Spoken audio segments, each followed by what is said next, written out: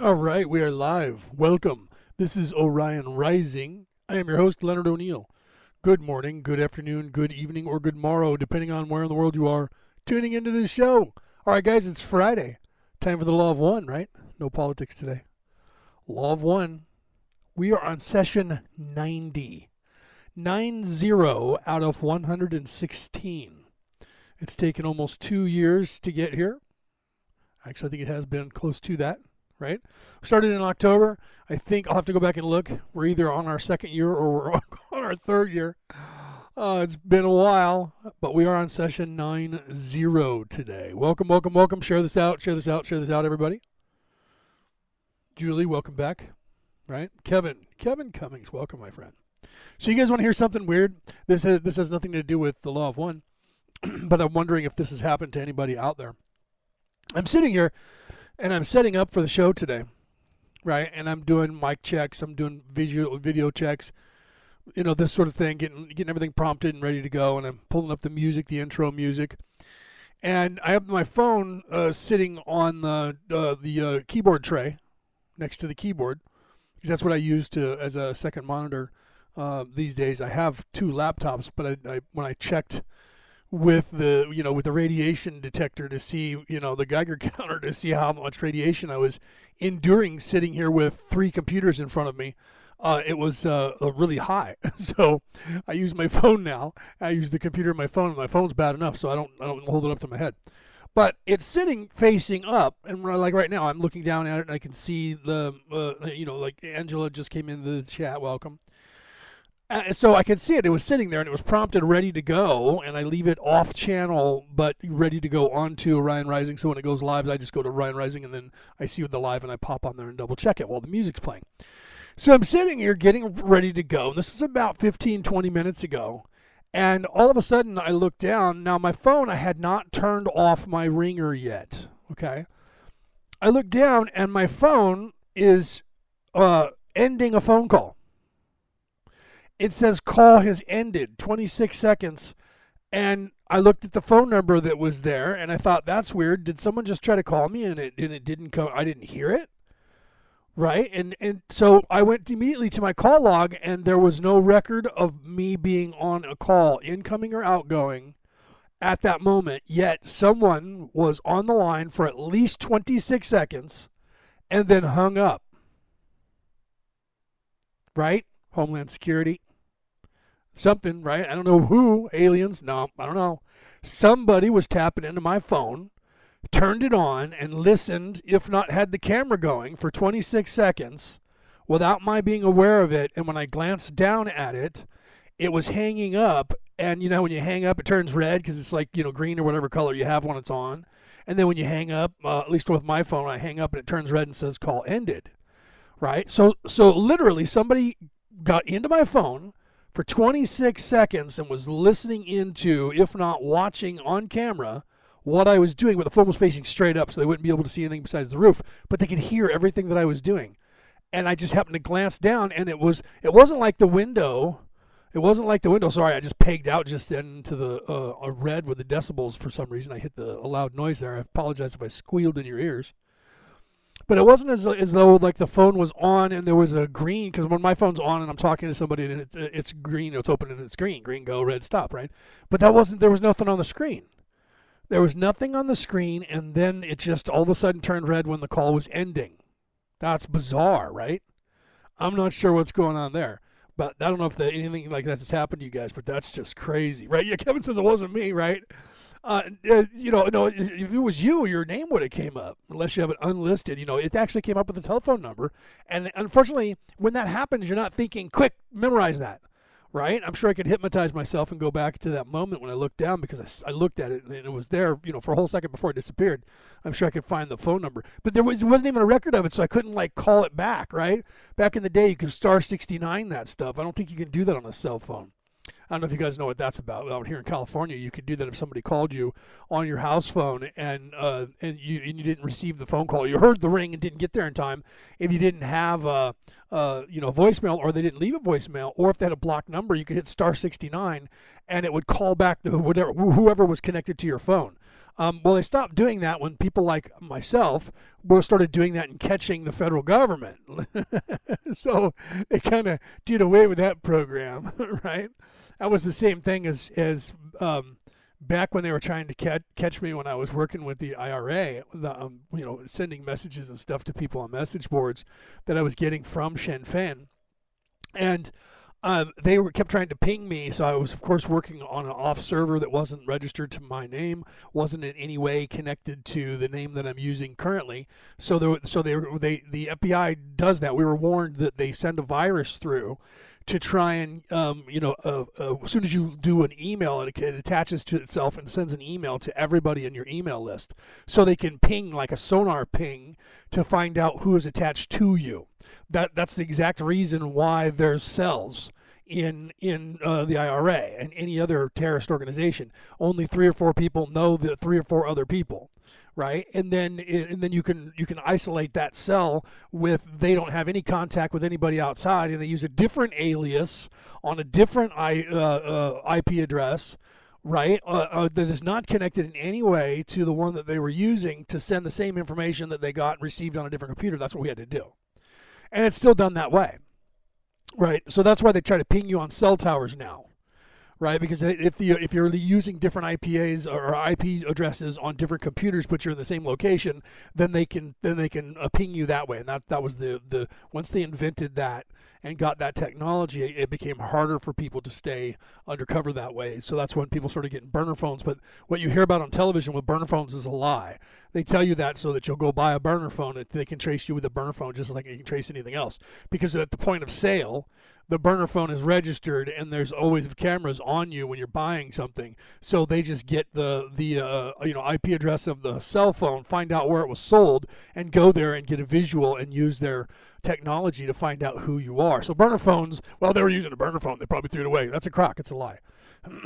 Best thing you can do is get a burner phone and have someone else buy them for you. I'm not going to get into the spy tech. Anyways, so the phone went off, man. It was somebody was listening in and checking me out, right? They're checking on you. Yeah, well, I was told that they were. I mean, the truth is, I'm very open about that I worked for the Irish Republican Army. I was not able to do that until they were recognized as a free and sovereign nation. Then those people who were part of that terrorist organization became the formal secret service for that country. Okay, that's how that works. When they acknowledge you as a sovereign nation, people who are your secret service are now your secret service. But prior to that, they're a terrorist organization. Just like here in the United States government and the military and the spy ring that helped free the United States government during the Revolutionary War, they were considered revolutionaries. They were traitors, they were upstarts, they were terrorists, and all of them needed to go to jail or be killed. Okay, and in fact, when if you watch the movie really quickly, and then we'll get into the Law of One. But if you watch the movie The Patriot, which was based on a true story, by the way, that movie was not fiction; it was more of a documentary than it was not. Okay, Mel Gibson is famous for doing that, and people don't realize that he makes documentaries, and people think that it's just a movie that he made up, that he got some script, and it's a script that he got, but it's based in real fact, really things really happen. So the way that you see them as well, that's what makes his movies good, is he's only telling what actually happened, and that's better than trying to write something. Some of his movies, of course, are entertainment, but there's a few that are big, that he's done that are historic, and those are real. Okay, and that was one of them. So in that, at one point, he goes to Cornwall, and he is a general in the militia for South Carolina, and Benjamin Martin was the character's name he was playing. Benjamin Martin was a patriot. He really did serve. He served in the colonial army, and then served in the newly established American military as a militia colonel. Or general. He was a colonel. I apologize. So he went to speak to get his prisoners back, and he said prisoner exchange. And Cornwallis said, "I'm sorry, we don't have any prisoners here. We have traitors, terrorists." See, he wouldn't acknowledge that the troops that he had imprisoned were in fact a formal military, on the grounds that we don't recognize the sovereignty of the United States of America. So anyone fighting against the crown is not a militia, not a military, not a militia. They're a terrorist group. Okay, and that's the way the IRA was perceived, until of course the Clinton brokered the deal with the English to have them see them as recognize them as a sovereign nation, and that's when the CIA, the federal government of the United States and the British Crown hired the Secret Service, the IRA of Ireland, to train all the terrorist organizations that we've been dealing with since then, including ISIL that's out there now. That's why when George Jr. wanted to find out where all the terrorists were, he made a point to throw the IRA under the bus. That he wanted he wanted the whereabouts of all terrorist organizations worldwide, and anyone who had that information and did not divulge that information would be considered harboring terrorists. And then he said, and that includes the IRA, because he knew that the IRA was training them. And the IRA wasn't telling them that information because that wasn't part of the deal. Part of the deal was to set up these organizations the proper way so that they wouldn't get caught. Hold on one second. My mother, who has Alzheimer's, is now coming into the office while I'm trying to be live on air. What can I do for you? I'm live on air right now. What can I do for you? Oh, okay. Why don't you go sit down and watch TV, okay? All right. I apologize. I tell her, I'm going to be in the office. I'm going to be on the air, Mom. Okay. And then she forgets 10 minutes later, and I don't know what she wanted, but once I told her to go and please watch television, she said, okay. So who knows? Maybe she's just checking on me. All right, so I apologize for that little thing there. So now let's get off of all of that. But because of that, my point of all of that is because of what I have done in my past and who my family is, I already know that I already have people watching me. They have been. Once I came out and they realized who I was, then they immediately, they've been everything that I had. And I knew at the time, too, because I had one of those viruses attached to my email, and it was trying to send itself to everybody that I knew. And there was 2 people on there that I didn't know, and I got messages from their computer saying that they would no longer receive email from me. And one was in the Department of Navy, and the other one was Homeland Security, or actually it was the FBI, before Homeland Security was actually created.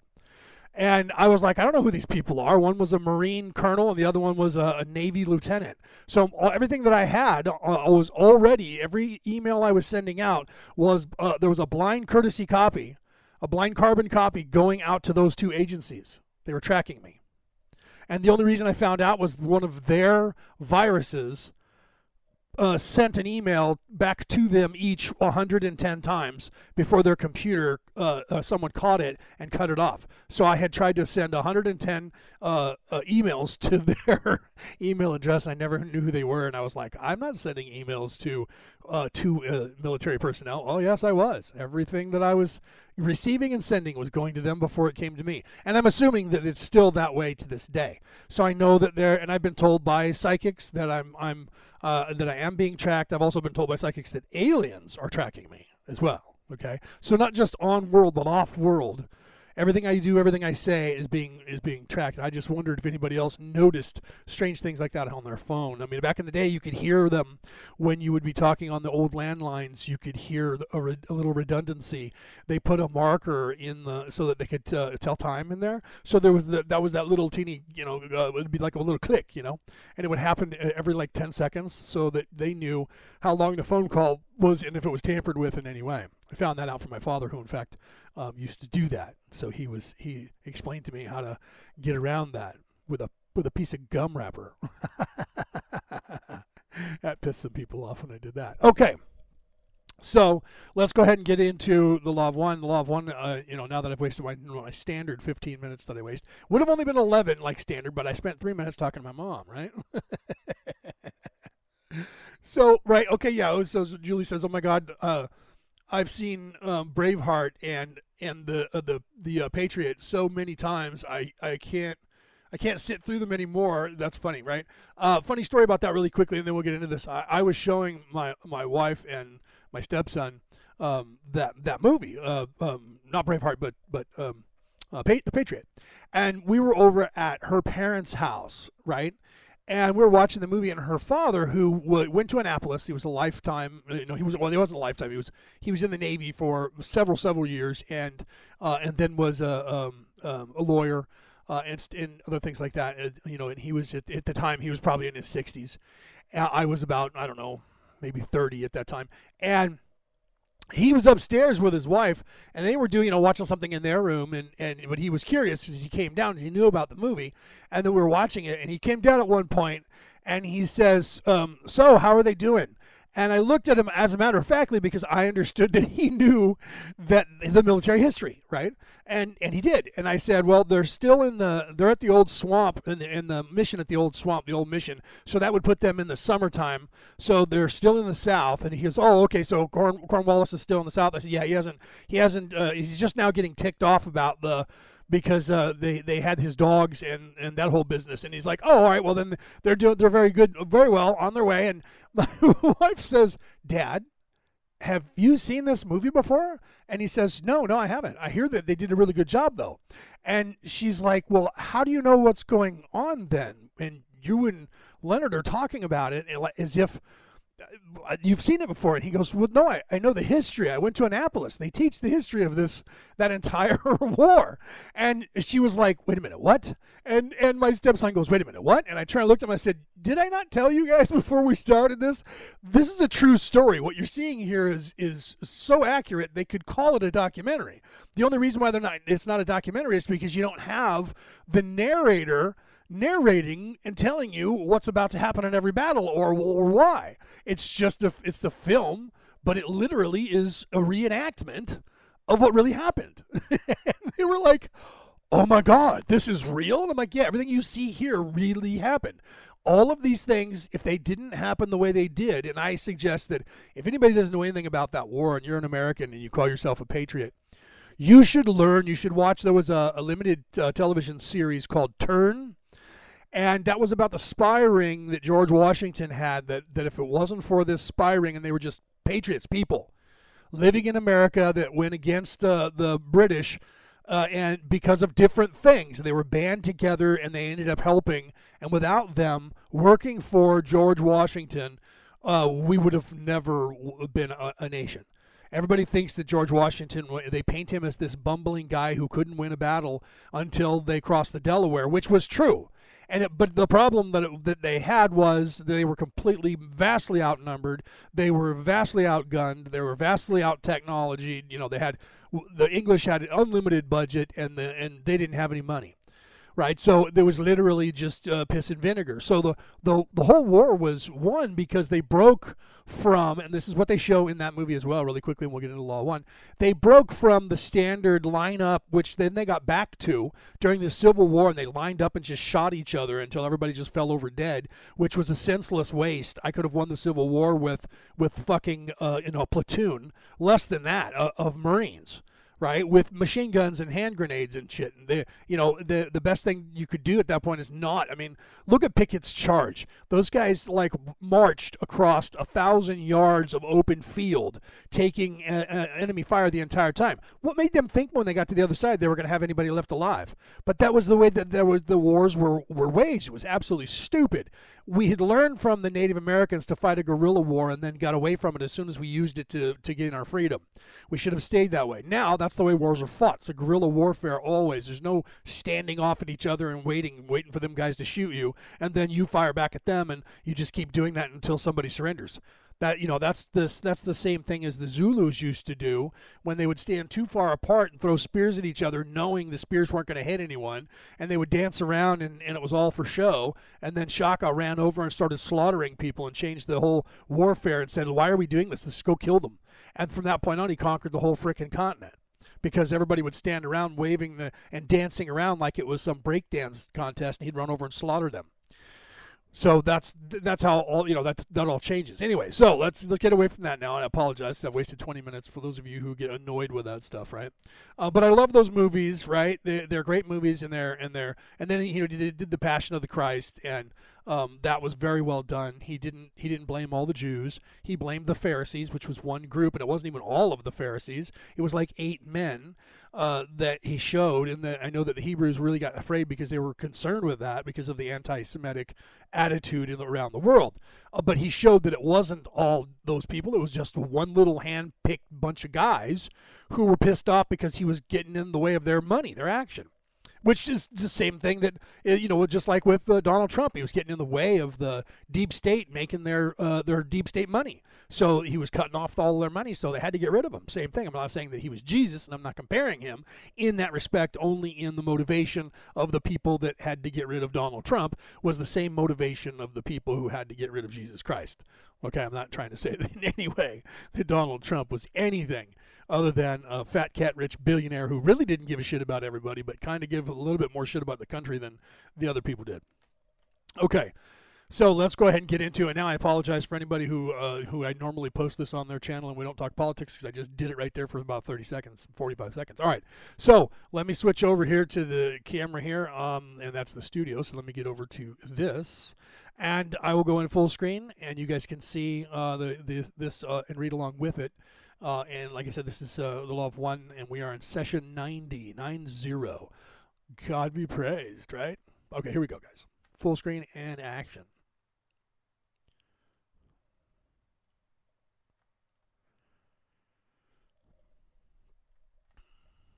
Oh, hold on a second. Before I do that, I got to make sure I turn the soundboard back up for Raw's voice. Yes, or you'll be too low. I apologize for that. Here we go.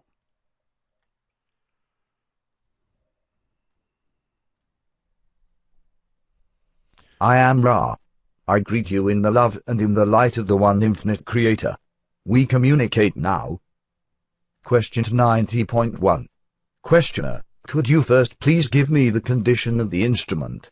Answer, I am Ra. The physical complex energy deficit is somewhat increased by continued distortions towards pain. The vital energy levels are as previously stated, having fluctuated slightly between askings. Question 90.2. Questioner, could you tell me the situation with respect to our fourth and fifth density companions at this time? Answer, I am Ra. The fourth density League of Companions accompanies your group. The fifth density friend, at this space-time nexus, works within its own density exclusively. Question 90.3. Questioner, by what means do these particular fourth density entities get from their origin to our position? Answer, I am Ra. The mechanism of calling has been previously explored. When a distortion which may be negatively connotated is effected, this calling occurs. In addition, the light of which we have spoken, emanating from attempts to be of service to others in a fairly clear and lucid sense, is another type of calling in that it represents that which requires balance by temptation. Thirdly, there have been certain avenues into the mind, body, spirit complexes of this group which have been made available by your fifth density friend. Question 90.4. Questioner, actually, the question that I intended was how do they get here? By what means of moving do they get here? Answer, I am Ra. In the mechanism of the calling, the movement is as you would expect, that is, the entities are within your planetary influence and are, having come through the quarantine web, free to answer such calling. The temptations are offered by those negative entities of what you would call your inner planes. These, shall we say, dark angels have been impressed by the service to self path offered by those which have come through quarantine from days of old, and these entities, much like your angelic presences of the positive nature, are ready to move in thought within the inner planes of this planetary influence, working from time-space to space-time. The mechanism of the fifth density entity is from density to density and is magical in nature. The fourth density, of itself, is not capable of building the highway into the energy web. However, it is capable of using that which has been left intact. These entities are, again, the Orion entities of fourth density. Question 90.5. Questioner, you stated previously that fifth density entities bear a resemblance to those of us in third density on planet Earth, but fourth density does not. Could you describe the fourth density entities and tell me why they do not resemble us? Answer, I am Ra. The description must be baited under the law of confusion.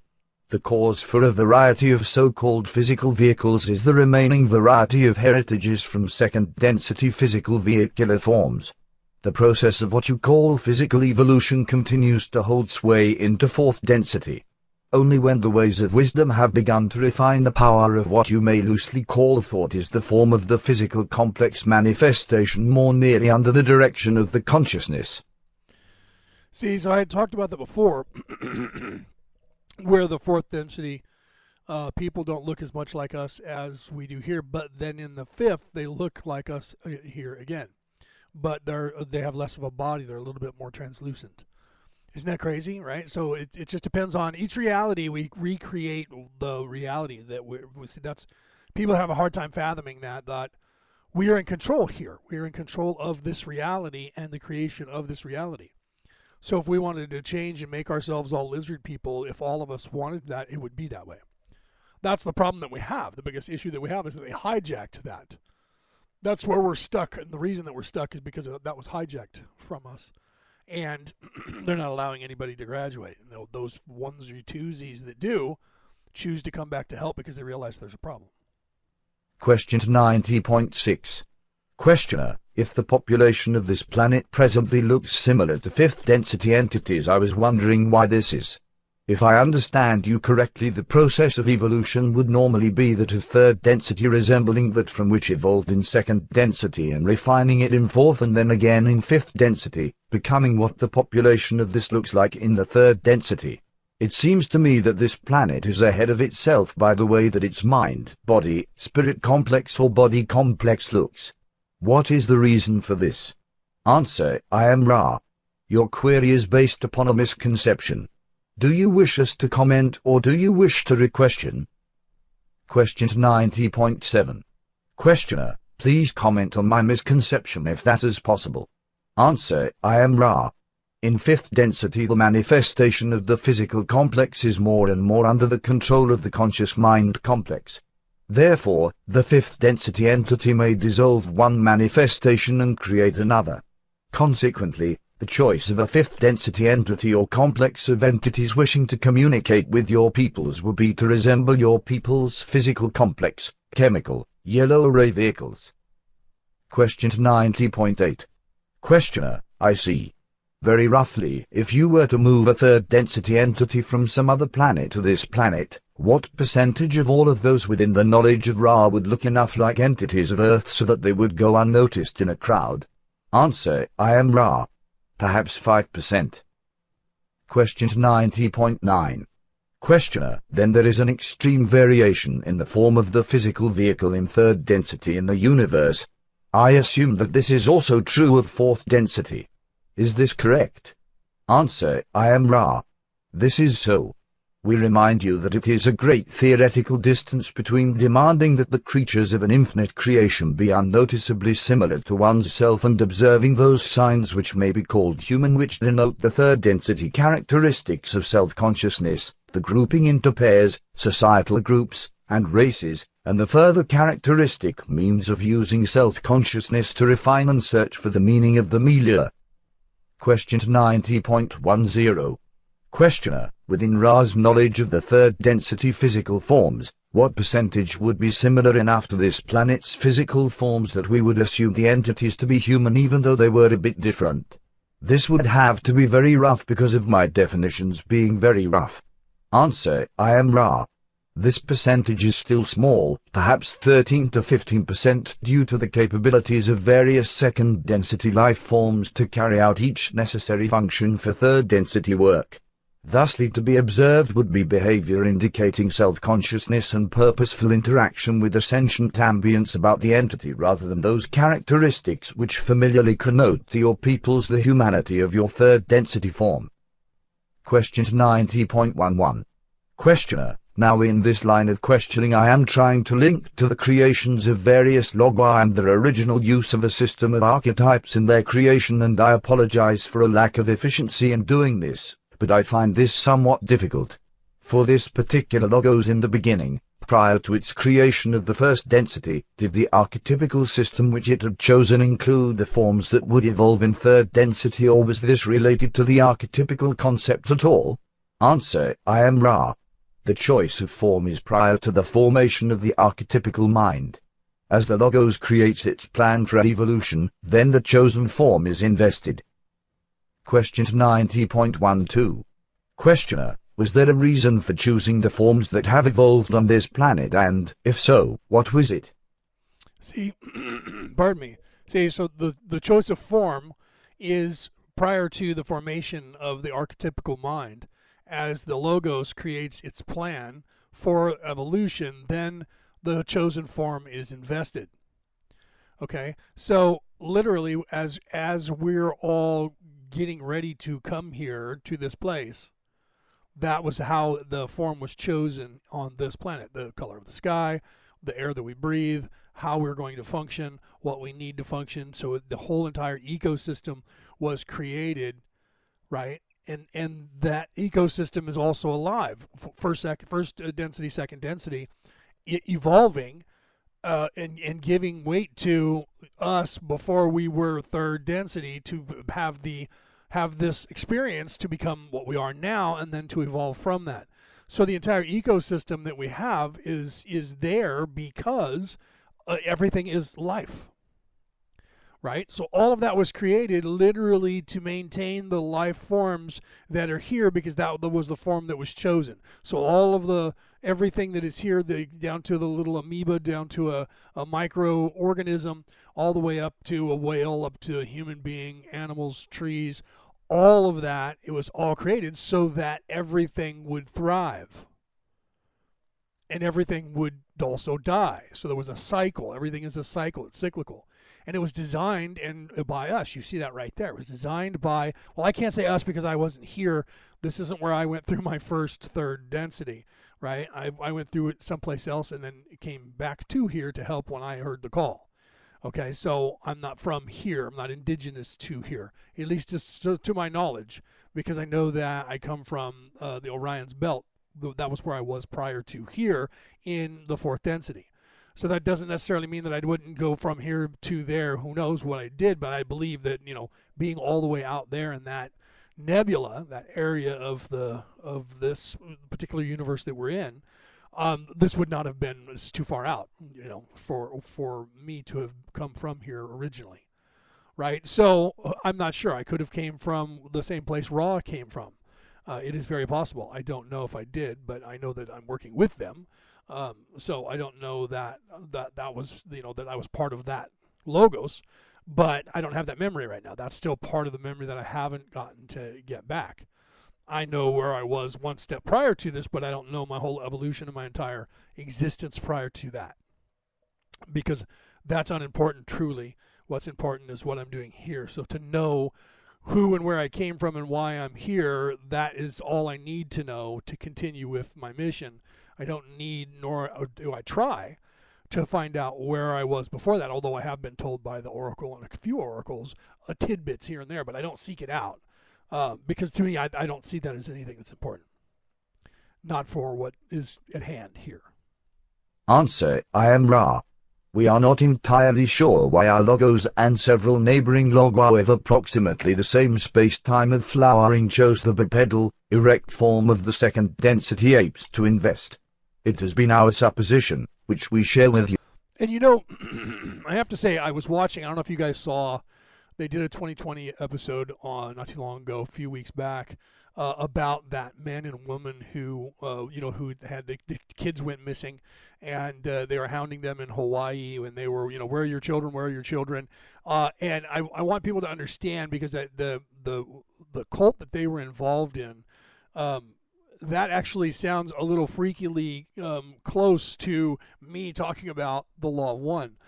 Because they believed that they were from somewhere else, which they probably are. Most people that are on this planet right now, there's more people that are non-indigenous to first and second density and this third density than there are that are. Oh, no, I can't say there's more, but there's almost as many, right? There's almost as many people here now that are here to help as there is that came from here. Okay? So that's why I look at people who have, narcissistic people. They didn't come from somewhere else. They're from here. Okay, so anybody who you deem as narcissistic or evil, they're from here. They're indigenous.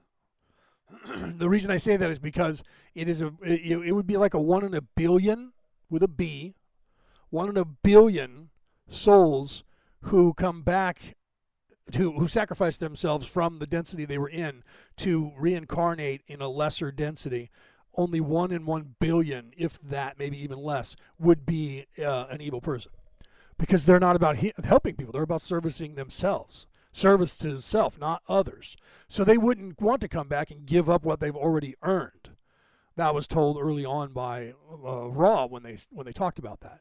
So, literally 99.99% of all wanderers are in service to others.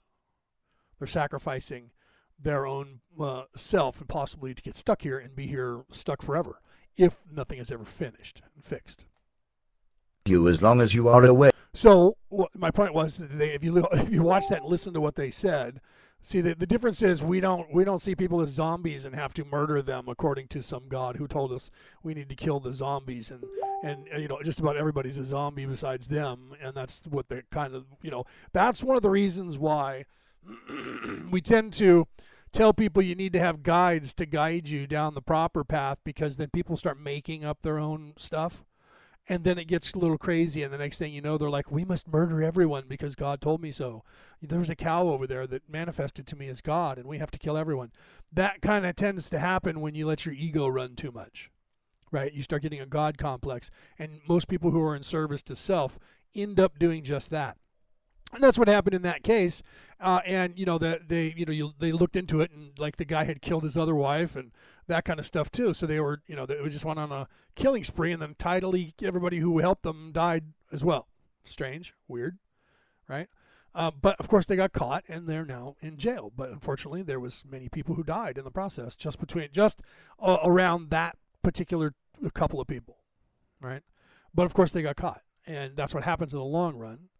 Is that people get caught almost exclusively. Even these guys that they didn't think were ever going to get caught. Just here in California, we've caught like 3 people that were serial killers and rapists that went unsolved, and a very good possibility that we solved the Black Dahlia murder along with the Zodiac killer, because there's a guy that worked on the case and said he believes that his father did both. He was trying to clear his father's name. And by investigating it to clear his father's name, he ended up going, I think my father did both. But his father's dead now. So, that's just that. Here we go. That this is mere opinion, that our logos was interested in, shall we say, further intensifying the veiling process by offering to the third density form the near-complete probability for the development of speech taking complete precedence over concept communication or telepathy. We also have the supposition that the so-called opposable thumb was looked upon as an excellent means of intensifying the veiling process, so that rather than rediscovering the powers of the mind, the third density entity would, by the form of its physical manifestation, be drawn to the making. Is that me from moving the microphone around, I wonder? Or is the audio cutting out because I don't have the audio on here to hear? I think it might be me messing around with the... Sometimes, yeah, I can hear it there. Sometimes when I'm moving my microphone, it'll cut in and out. And I was moving my microphone, and if I bump it while I'm talking, sometimes it cuts out. So I apologize for that. And Julie says, did we lose the feed? No, Julie, if you can't see anything and it's just buffing, if you happen to find your way back, you have to refresh your screen, because that's part of them trying to, because I'm monitoring it. If it buffs on my monitor, then I know that we're having problems with the signal. Because I can't see the studio right now because I'm in full screen. So I'm monitoring my phone and watching, and then that's why I just turned the sound on that second to see. So the sound problems, Kevin, is me banging onto my big ugly head on the microphone while I'm talking, or I don't like the position of it and I go to move it, and when I move it, it cuts in and out. So I apologize for that. That's why I try not to. That's why I don't hold on to the microphone. And if I use the lapel mic, then that has a battery and it can die and I won't know it. Right? So I can't do live shows with that. I can record shows and then have them on there. But if I do live shows, I have to have somebody in the audience go, "Oh, your mic cut out, dude," because I don't have sound on. I thought about doing that and putting sound in my ear, but then there's that delay and it kind of screws with your head. So being the producer and the host, I don't have somebody that monitors, so I have to try and do that on my own. So I apologize if the microphone cut out. Holding and using of physical tools. Question 90.13. Questioner, I will guess that the system of archetypes then was devised to further extend these particular principles. Is this correct? Answer, I am Ra. The phrasing is faulty. However, it is correct that the images of the archetypical mind are the children of the third density physical manifestations of form of the Logos which has created the particular evolutionary opportunity. Question 90.14. Questioner: Now, as I understand it, the archetypes are the biases of a very fundamental nature that, under free will, generate the experiences of each entity. Is this correct? Answer: I am Ra. The archetypical mind is part of that mind which informs all experience. Please recall the definition of the archetypical mind as the repository of those refinements to the cosmic oral mind made by this particular Logos and peculiar only to this Logos. Thus it may be seen as one of the roots of mind, not the deepest but certainly the most informative in some ways. The other root of mind to be recalled is the tracial or planetary mind, which also informs the conceptualizations of each entity to some degree. Question 90.15. Questioner: At what point in the evolutionary process does the archetypical mind first have effect upon the entity? Answer: I am Ra. At the point at which an entity, either by accident or design, reflects an archetype, the archetypical mind resonates. Thusly, random activation of the archetypical resonances begins almost immediately in third density experience. The disciplined use of this tool of evolution comes far later in this process. Question. See, so that would be the original thought. Once you ponder and you realize that you are something, that's when you would first engage the first, generally, but that doesn't necessarily mean that everyone, and that is the only way. That is one example of that. You engage that thought process of, hey, I think I am something, right? That's what happens in second density with like animals and things like that, because we have them as pets. Plants too, as well, because we have them as pets. I mean, we grow them and we're talking to them, and we're, some people literally have conversations with them, sing to them, play music for them. If you want your plants to flourish, you need to do that. They're alive and they vibrate and they have things they like and dislike. You'll find that if you play some music, different plants have different tastes, and you can have two plants of the same species sitting next to one another, and one will like rock music while the other one will like classical. I've done these experiments. I'm a nerd, right? I'm a nerd scientist. I've done these experiments to find that out. And I literally had two plants that came from the same plant, and I had separated the plant. You know how you do that? You pick off a piece and put it over here and you grow it. And I did that, and they had two different distinct personalities. Now, heavy metal and classical music in theory are very, very similar. That's why you see a lot of metal bands playing with orchestras, because they're very similar. They just have electric instruments that do the job of all of the other instruments, right? And they combine a few, like, the horn section along with the string section. You get the bass guitar, whereas that would be like the cello plus possible, and the violin. And then you have, the drums that go along with the bass, and the bass is more like the horn section and that sort of thing. So they just condense it down to 4 or 5 people playing, and you don't need, and you could even cut it down to 3 people with the singer playing an instrument, right?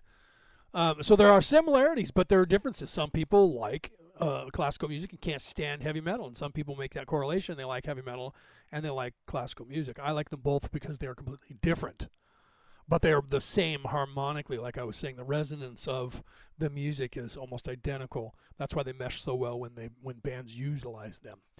So the different archetypes that there are, there's many. I mean, the 22 is what they started with as the bass, right? And those coincide with the chakra points. And then, you have the major chakra points. I think they get into this as we go here, but I'm not sure. We have the main chakra points that we count on that start at the root chakra and go to the crown chakra, but there's actually more than that, because there's one more below, which is the earth energy chakra. And then we have, instead of just the crown, there's 3 more above that, where you have your higher self, and then your higher self, and then you have the self of the God energy. Self of the universe. So those, I think I talked about that before, those are what your aura is seen to resonate outside of your body, is people being able to detect this energy that is attached to these chakras that are not actually physically in your body. They're outside of your body, but they're attached to you. Just like your immortal soul is attached to this body by that string, right? It keeps you from getting lost. If you go out of body, it will always, at some point, it'll pull you back into your body. Anyone who's ever done that and been out too long and came in and slammed into their body, it jolts you, and sometimes you wake up while you're in the air before you hit. And other times, that you just bam, and you're like, what the hell was that? And you're freaking out. And some people don't make that correlation that it was actually them slamming back into their body because they had been out too long and their body pulled themselves back so you don't get lost. Because you can get out there and get disoriented, not know where you are. People do that when you are a novice to astral projection. You forget to focus on your body. How do I get back? And you're like, oh, I'm way a ways away. And you don't realize all you have to do is think about your body. And you will be there. You'll go there instantly. So anyways, here we go. 90.16. Questioner, what was the ultimate objective of this logos in designing the archetypical mind as it did? Answer, I am Ra. Each logos desires to create a more eloquent expression of experience of the creator by the creator. The archetypical mind is intended to heighten this ability to express the creator in patterns more like the fanned peacock's tail, each facet of the creator vivid, upright, and shining with articulated beauty. So we're actually trying to impress ourselves or the creator by trying to create new, brighter, shinier ways, like they were saying with the peacock and the feathers and like a French poodle, and and we do that to ourselves too, right? Pardon me. We do that to ourselves. We're constantly trying to think up ways of changing our hair and changing and getting a tan or getting tattoos and getting piercings and putting on different clothes and makeup, and so we do the same thing. I mean, in a sense, that's vanity, but not in and of itself or for itself alone. If it is only for that particular thing alone because you're just vain and you wanted to do it for yourself, and then yeah, it's vanity. But just outwardly as well, trying to show fashion, and that is what we're driven by with everything, to be perfect at something or everything. Basketball players, baseball players, I've talked about this before, us competing in some way, writing music, writing poetry, doing something. We want to stand out from everyone else. We want to show how beautiful we can be at this particular or something, anything. And sometimes it's just people not doing anything at all. You know what I mean? And that is in itself is a beauty, is an art, is to stay away from and not get caught up in all that. I don't mean you're like, oh, we're gonna live off the grid like a Neanderthal, but maybe so. I mean, like I mentioned that the other day about the the Quakers. But if you think about how they live, that's beautiful, because they're actually surviving the way that people survived in the 1800s and 1700s, and they don't have all this technological crap that's ruining their lives, right? I mean, so they made a choice, and so we all have a choice to make, and we're all still even they're trying to compete for who's got the coolest looking beard, or the what I mean. We have bake sales. Come on, we're just driven towards perfection and competition and change. That in everything we do. Without it, then we would just be stale and nothing would happen. So we're driven that way. It's a passion that is in our DNA, and that right there should harken back to the understanding that you, me, everything are the one. That is where you should get the base root ideology of that, is that what is it that we're trying to, who is it that we're trying to impress? Ourselves. We're trying to impress the one, but we're also trying to impress ourselves because we are the one. Okay? So, if you look at things, the truth is we could be, all living, the entire universe could be one little single cell in the blood of the one. We could be so minute and tiny that we could literally be living inside of some sort of living entity that is so vastly larger than our capacity for understanding, that we're just a little teeny one single cell. And we're just a little bit of electricity that's resonating in that little teeny cell. We could literally be on the inside of someone, making up what that someone or something is, and not know it. See, that's how you can really blow your brain out if you want to blow your mind. Ponder that for a minute, right? All right, so this is the end of this video. It'll go to the next video, and we'll start there. Let me check the time here and see where we are on that, because I know we're getting close to an hour in. We got about 10 minutes left. So let's just go ahead. For those of you who are on the MP3 file portion, you're not able to see the visuals. This is the Law of One, and it's part 1. We're going into part 2 of session 90. This was 1982, June 19th. Question 90.17. Questioner, is Ra familiar with the archetypical mind of some other logos that is not the same as the one we experience? Answer, I am Ra. There are entities of Ra which have served as far wanderers to those of another logos. The experience has been one which staggers the intellectual and intuitive capacities, for each logos sets up an experiment enough at variance from all others that the subtleties of the archetypical mind of another logos are most murky to the resonating mind, body, and spirit complexes of this logos.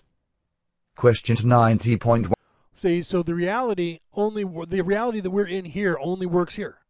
So the reality that we're in here is not necessarily 100% the guiding a reality of all of the logos. Now, would that mean I'm not just talking about the solar system, because the solar system is part of a universe. So more than likely, three-dimensional, third density life forms exist and are bound by the exact same rules that we are throughout the entire universe. But when we leave this universe and go to another one, it will be completely different from this one. All the laws will be different, and all of the governing bodies will be different, because they want it to be. We want it to be different. But we also want to wring out every infinite possibility within the bounds of these laws that were set up by this logos, by the large logos, and then we're the sub-logos and a sub-sub-logos, right? Or we're the sub-sub-logos and the sub-logos to the logos. So the logos was created, the creation. So you have you have the God energy, the God oneness decided to set up this pod. And this pod is what we call the Milky Way. And there's another one, and another one, another one, another one, many, many, many. We don't know how many. We just know there's like billions. And each one is an entirely different universe.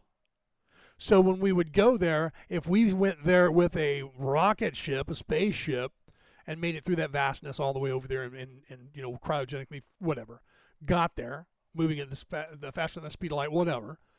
When we got there, we won't know whether we're going to be able to exist there or not, because we are attached to the laws that govern this reality, this particular universe only.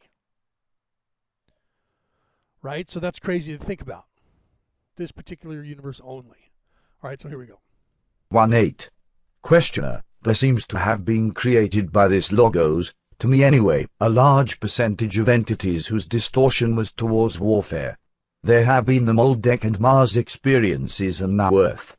It seems that Venus was the exception to what we could almost call the rule of warfare. Is this correct, and was this envisioned and planned into the construction of the archetypical mind, possibly not with respect to warfare as we have experienced it, but as to the extreme action of polarization in consciousness? Answer, I am Ra. It is correct that the Logos designed its experiment to attempt to achieve the greatest possible opportunities for polarization in third density. It is incorrect that warfare of the type specific to your experiences was planned by the Logos. This form of expression of hostility is an interesting result which is apparently concomitant with the tool-making ability. The choice of the Logos to use the life form with the grasping thumb is the decision to which this type of warfare may be traced. Question 90.19. So think about that, okay? So think about that. Literally the type of warfare that we have on this planet was decided by us having the opposing thumb. So not everybody has the opposing thumb the way we do, right? So it depends on where you go, right? Because some people wouldn't have a hand the way we have a hand. Because think about all the other animals on this planet. There's only a couple that have that's why everybody thinks we came from monkeys or apes, because they have a somewhat usable opposable thumb, right? So that's why we must have came from them. We can't trace the link, but we must have came from them. Somebody must have came here and used that DNA mixed with other DNA, or the God particle came here. God gave us the God DNA and changed the monkey to human, and that's how it must have happened. One's faith-based, one's science-based. Both are wrong. Right? Both are wrong. But the gorillas and the monkeys have evolved into, especially the gorillas have evolved into where they've proven they can teach them sign language and speak to them. They have thought like we do. They just don't have vocal cords. When you teach them sign language and they learn it, they're able to speak to you and have conversations with you. People don't realize that. I mean, you should look that up. It's really, really crazily interesting. Have full conversations. I think we'll stop right here because, like I said, we're running a little bit short of time, and if I get going again, I'll get long-winded like I did yesterday. And if I get long-winded like I did yesterday, I'll go 3 hours. That wasn't my plan yesterday, and it's not going to be my plan today. Right? So let me pull back here to the. I never did turn my camera on, did I? See, there I am, guys. No mistake.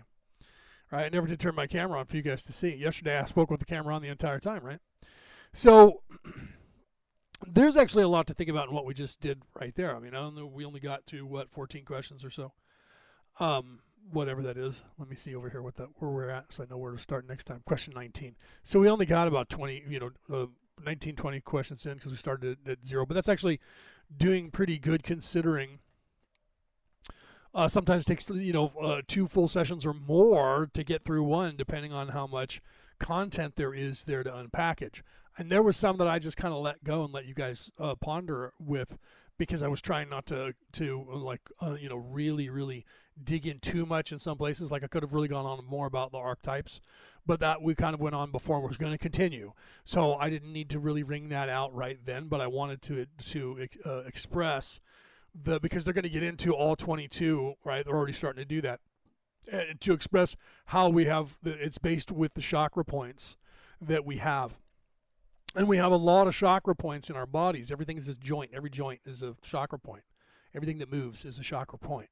So everywhere where we have a bend, everywhere where we have a knuckle, a knee, a toe knuckle, an ankle, elbow, shoulders, even our spinal cord. And our spinal cord has many. That's why we have the Kundalini energy there, because we have so many vertebrae. And all of the vertebrae move, right? So that's where you have a lot more energy. And people don't realize that all of our energy comes up from the base. Nothing comes down from the universe into your head. Everything comes down from the universe and then up through your base and up through and then out this way. We're polarized. You have to understand that, right? So people sometimes envision energy coming into their head and then going. It doesn't do that. It comes from your base and wells up and then goes out like that. The good example of that in a movie was The Fifth Element. At the end, when all the energy went into her, and then it all went out, and of course it went out her mouth at that point and eyes, because she was screaming and went up, and all the energy went out like chi, and went out and killed the great evil, which that was based on that cartoon movie Heavy Metal that came out back in the 80s. And they did a good job, but they didn't do the entire Heavy Metal or Heavy Metal Part 2, but they did the concept of the fifth element being the female being perfect and that kind of stuff. So it's really cool. There again, that's that esotericness where people are trying to tell you something, but they don't outright say it. But then once you learn something and you see a reference, you go, wait a minute, and you go and investigate that, and you see the movie like The Fifth Element, or you watch that cartoon, and then that's the Kundalini energy being released, being gathered up, and they use. Right, they use all of the elements: earth, wind, fire, air. Right, they use all the elements in that, and they're all placed on podiums, and you have to activate them. And so that whole thing has to do with literally casting a spell, setting the arena by having the room, the little, it would be like a church, right? And then you put all these stones that have power, and all you have to do is ask Aborigines in Australia about the stones of power, and they'll tell you about that. Or you can tune in. I'll put this in the description. I was going to set it up earlier, but it ran out of time, so I will readjust in the description, and then I'll put it in the chat. But For those of you who are going to hear this on the MP3 file, it'll be there when you look at it. But I'll put a link to, you guys can come and take a look. I'm part of a 3-day webinar coming up this end of March. And you'll know that when you see the stuff in the description. And you guys should really take a look at that, because we're going to cover basically everything that has to do with everything when it comes to spirituality, all the way to and including having Stephen and Evan Strong on, and they will be talking about that sort of thing, because that's what they talk about. They talk about that whole Aboriginal energy and the rock energy, the stone energy that we have on this planet that people know about on a very native scale, and our modern societies don't know about it or discuss it. There's so much more that we have forgotten because of our technology, that we think we have the answer to everything, and the more and more people are paying attention, the more and more they realize that there were things before that were better. Perfect example is the Hippocratic Oath, because Hippocrates wrote a book that became the dictionary for medicine, because that was the only one that was found. Okay, that was the oldest one that was found. So he based all of our medicine on that, and that's why they take the Hippocratic Oath. Well, we've now uncovered the Imhotep Bible, or dictionary of medicine, that is 4,000 years older than Hippocrates, and it's better. And everybody in the medical field said that had we found the Imhotep dictionary first, we would be taking the Imhotepan Oath, not the Hippocratic Oath. However, they are implementing it. They still have the Hippocratic Oath, but they're implementing all of the medicine and the techniques that are 5,000 or more years old in the modern time, because they work better than our technology. You just don't know when they do that. And when they do stuff like, for instance, burn victims, they were using fish skin. They started that, then integrated and invented a technology that would act just like the fish skin. I know, because I've had some. And when you wet it down, the gauze becomes slimy like the inside of fish skin. So they were literally taking fish and skinning them and packing that onto burn victims' burns. Okay? Until someone invented the technology that reacted the exact same way with the human skin. When you're trying to heal a wound, your body likes moist to heal. That's why when you cover it with a Band-Aid, it keeps it moist, doesn't let it dry out, and your body heals faster. So when you cover a burn or an open wound with fish skin and replace it, just like you would replace the gauze, that was what they did back then, and they started doing it now, and then figured out a way to make technology mirror that, so we wouldn't have to slaughter a bunch of fish every time somebody needed that, and then that's what they did. So that was where our technology was a good thing and made a good advancement, but it was based on 5,000 to 7,000 year old dictionary and way of practicing health when they had no technology, right? Packing a wound with honey and then covering the honey so that the flies and ants and stuff don't try to eat all your honey off of you. That honey, we found out, has antiseptic qualities to it. And it also seals the wound from the air and keeps it moist. They used to do that 10,000 years ago. Okay? So they understood how nature worked a lot better than people think. They weren't just grunting Neanderthals running around. There was a time when that was, but that was back hundreds of thousands of years ago, maybe 1 million years ago, right? So people, I mean, how did they figure out, like they talked about in the 13th Warrior, which was Eaters of the Dead, the book Eaters of the Dead, they made Michael Crichton made 13th Warrior out of it. He wrote Eaters of the Dead when he was in college. But that was based on Beowulf, based on a true story that has been handed down in history about Beowulf. And the only reason we know about that was because of this character, Ahmad, who was an Arab, who ended up there and wrote down what he had happened to him while he was with these Viking people, and that was how we got the story of Beowulf and what happened there. So the only reason for that was because there was somebody that actually wrote it down, but that entire thought process of what was going on. I lost my train here. I apologize. I'm having a gaffe moment. I'm getting old. I'm getting to Biden. It's going to be called the Biden pretty soon. It's a Joe Biden moment. I actually just lost where I was going with that point. So I apologize for that. No, I heard a backup klaxon out here just now, and that threw me completely. Stopped because unfortunately the last 10 years of my life was in construction, and I still am keyed to power tools and backup klaxons and all of that, which is really funny. And I started to realize that when they were doing work around here, fixing the roof and fixing stuff, that I actually slept better hearing construction going on around me than I did when it was quiet. It's like my cousin Vinny when he was out in the woods, and it was freaking him out when he heard an owl screech. He thought he didn't know what it was. He was running outside shooting a gun into the wilderness, and when he got in trouble and got put in contempt of court and was in jail, he slept like a baby because there was a riot going on. It reminded him of New York. Right? Isn't that weird, right? We get used to things. It's in our DNA. Okay, so, I completely lost my train of thought now because there was a backup klaxon and my brain locked onto that, and I don't know, you guys probably saw me do it. And I just kind of went, what? And now I don't even remember what I was talking about prior to that, so I apologize. All right, so we'll call it a night. That was the universe saying it's past the hour, get off the horn. Right? That's what that was. That was the universe going, Leo, there's your alarm. Get off. All right, guys. Great show. Had a good time. Hope you guys had a good time. We'll be back. I'll be back to do some more news.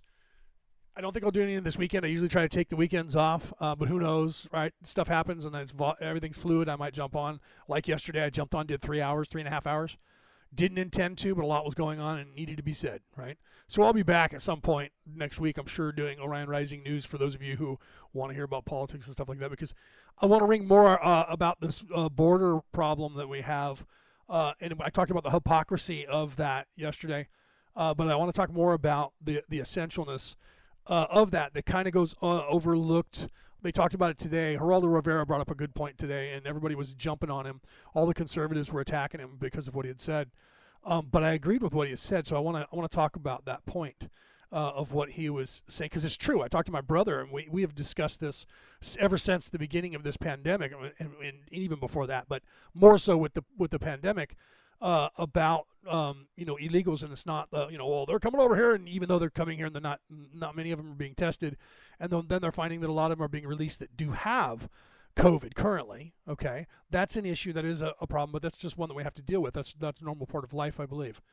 And they'd be coming in with the flu and stuff like that. That's what happens. I mean, we had that's how we get herd immunity on the planet, is that people come from different places with the same diseases, or a disease that we thought we eradicated, and then it runs its course again. That's just natural, the way the universe works, like a fire in the wilderness, right? And that's how it cleans out the forest floor of all the trees that have fallen down and they're laying there like timber. It burns it all out. All of that information that is stored in that smoke, all those chemicals is super super grow for all plants, right? I mean, when I was working in pools, we had to be concerned whenever there was fires in Northern California, because the smoke in the air, if it got in the water, it would grow algae like mad in the water. It was miracle grow for algae because of the chemicals that is in there. So the killing of the forest brings life faster. It's the cycle of life in the forest, and people don't realize that. And then you get ridiculed when California understood that and didn't do anything about deforestation, and then the forest was burned down whole cities. And people ridiculed them, but they don't understand that it was done by themselves because they had chosen the more conservative, which is weird for a bunch of progressive liberals, the more conservative approach to, we shouldn't go out there because it's natural and it'll happen on its own. The problem is that they left all the kindling wood there, so when the forest went up, it went up in a blaze, and that's what's happening all up and down California, because they're not going in and doing deforestation. They're not pulling out all the dead stuff and either turning it into furniture or paper or whatever, recycling it or selling it so people can burn it because it's already dried. They're instead of doing that, then and making money off of the thing and making sure that forest fires don't get completely out of control, they went the conservative way, and then over here in California we have nothing but issues when a match gets tossed on the side of the road or somebody flicks a cigarette out the frickin' car while they're driving. Right, so sometimes good intentions harm people, and that's the problem that we have, is we don't look at that. We have a knee-jerk reaction. Donald Trump had a knee-jerk reaction and got pissed off. Well, if you guys were doing deforestation, you wouldn't have this issue. Okay, granted, that's true, but there's a discussion there about conservative values or progressive values in in the recycling or non-recycling and deforestation. So it's the same with the border, and this is why I'm talking about this now. It's my little commercial for my next Orion Rising news, because it will be the topic. So, you riddled me this, ponder this, I'll let you go with that. And I know it's politics, so I apologize for those of you who say no politics, but it's not. I'm not talking Democrat or Republican here. Ponder this. People don't realize, let's say this, people don't realize that all illegal aliens, all migrant workers were considered back in March of 2020 essential workers. And people go, wait a minute, what? I had to sit in my house wearing a mask the whole time and losing my job and losing my business, but illegal aliens could work? Yeah, because they were doing the worker bee work that fat, lazy Americans don't want to do, of every race, okay?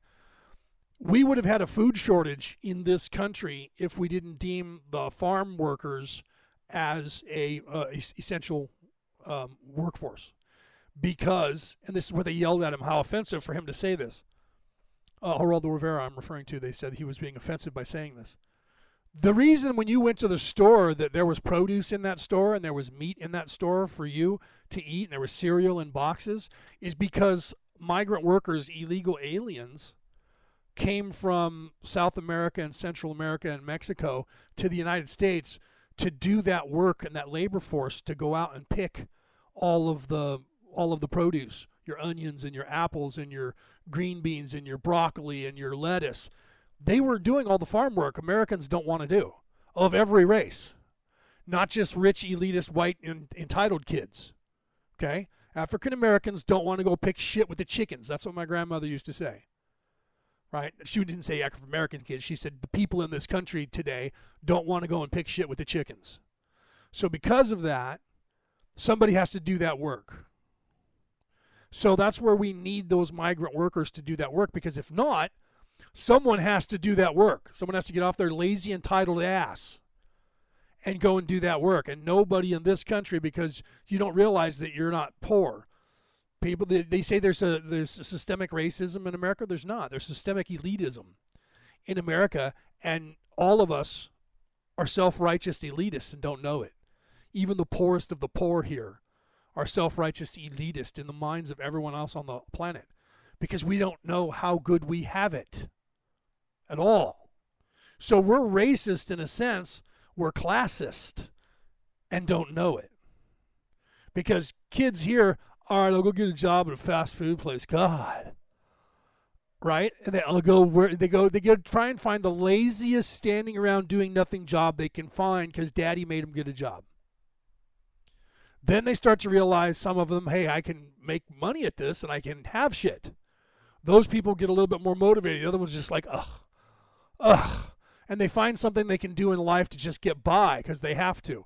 But they don't want to be a farm worker. They don't want to be a landscaper. They don't want to be somebody packing meat. They don't want to be packing fish. They don't want to be packing chicken. They don't want to be packing cheese. They don't want to do any of that slaughterhouse work or planting or picking or cultivating or any of that stuff that everyone outside the United States would gladly do for a prevailing wage of cash on the barrelhead every single day. And if it wasn't for these people that everybody's trying to say are these evil come in to take our jobs people, they've already taken over the entire industry generations ago. 6, 7, 8, probably the second we started as a nation, because I know that because the Irish was that slave labor force. When my people got here, and then they made those jobs unionized, and then the Italians got here and stole the unions from the Irish, but kept the unions going. The people who they considered slaves were the ones who did all the work. Firemen, police department, garbage guys, all of that, city cleaning, all of that stuff. Labor work, picking shit with the chickens, plumbing, right? All of the stuff that is if you look around now, you see that you have Latinos, blacks, and some poor whites, but it's mostly Latinos and blacks, and mostly Latino that does everything. Who's your landscapers?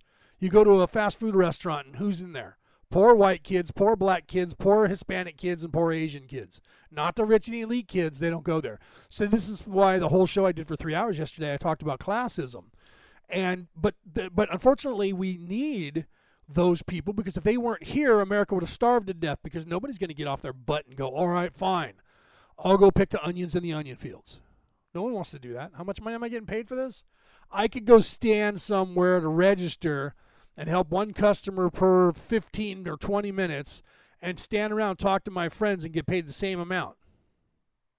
Why would I go out there and do that? And that's the mindset of everybody in this country. I was the same way when I was growing up, but not quite, because we were doing those things with my father, painting the house, working on cars, planting vegetables, slaughtering animals, doing all that stuff, going fishing, and and slaughtering, and cleaning the fish and cooking.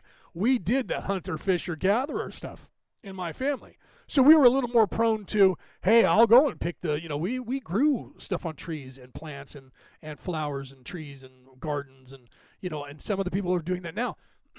When I was a kid, we did that, and we didn't spend as much money on produce in stores because we grew our own stuff. And then people got away from that, and they try to discourage you from having that so that you are reliant on the store. That's part of the game plan.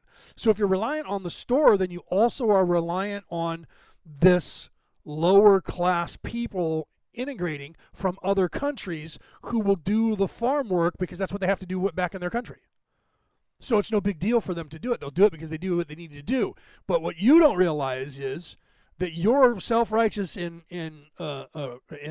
classist because you see them as these illegal aliens, that you're looking down your nose at them. They're coming here to take our jobs. They've already got the jobs, bro. The job they're doing is the same job that immigrants have done since this country was founded. It's the slave labor force, and the only difference is whether or not you crawl out of that or you live that for the rest of your life and die in that same class. And the rich and the elites want us all to die in that class. And the quicker you guys learn about that, the faster you're going to be. So I'm going to talk about that more in detail. I know I went on longer than I was going to, but that's my little tidbit there. There's my 17-minute monologue for the prequel to my next rant. But I want to really delve into that and unpackage that and show you guys how in history, how that evolved just here in the United States, and who the working force was and what they did. Because that's important, that history they're not wanting you to know about, right? And so people go, oh, here comes these Mexicans, and they're just trying to take our jobs. They're me. Every Hispanic person that is coming from another country and that is going through what they're going through is exactly what my family went through when we first got here, okay? So we had to do that as a race of people, and so did the Africans. When they got here, they were slaves. So they had to do all that stuff in chains. They weren't being paid for that. And then that was abolished because then there was this labor force that was coming up from Mexico that would do it for money. And so then there's your slave chain. Your slave chain is now money, credit and money. And I've talked about this many times. So that's what we're going to talk about in my next Orion Rising News is that. And I wrote a book about it. Your slave chain is debt. Okay? So all of us are in debt. That means we're all slaves. We're all slaves. And I'll talk about that more then. All right, guys. So have a great night. Great night. Share this out. Share this out. Share this out. And thank you for listening. Right, those of you, I should have brought it up on the screen again so I could take a look at it. I was just monitoring where you guys are listening to me around the world and inside the United States. And those of you in the United States, in like Indiana and Michigan and New York, you guys rock, man. Florida, you guys rock. People are picking me up in places I didn't think that they would. You guys over there in Virginia, thank you. You guys popped out of nowhere 2 weeks ago, and you've been just going to town ever since, right? Those of you outside the United States, always the same people. You guys are doing a great job out there in Australia, the UK, Ireland, India, all you guys around the world. Namaste. I'll see you guys next time. Have a good night.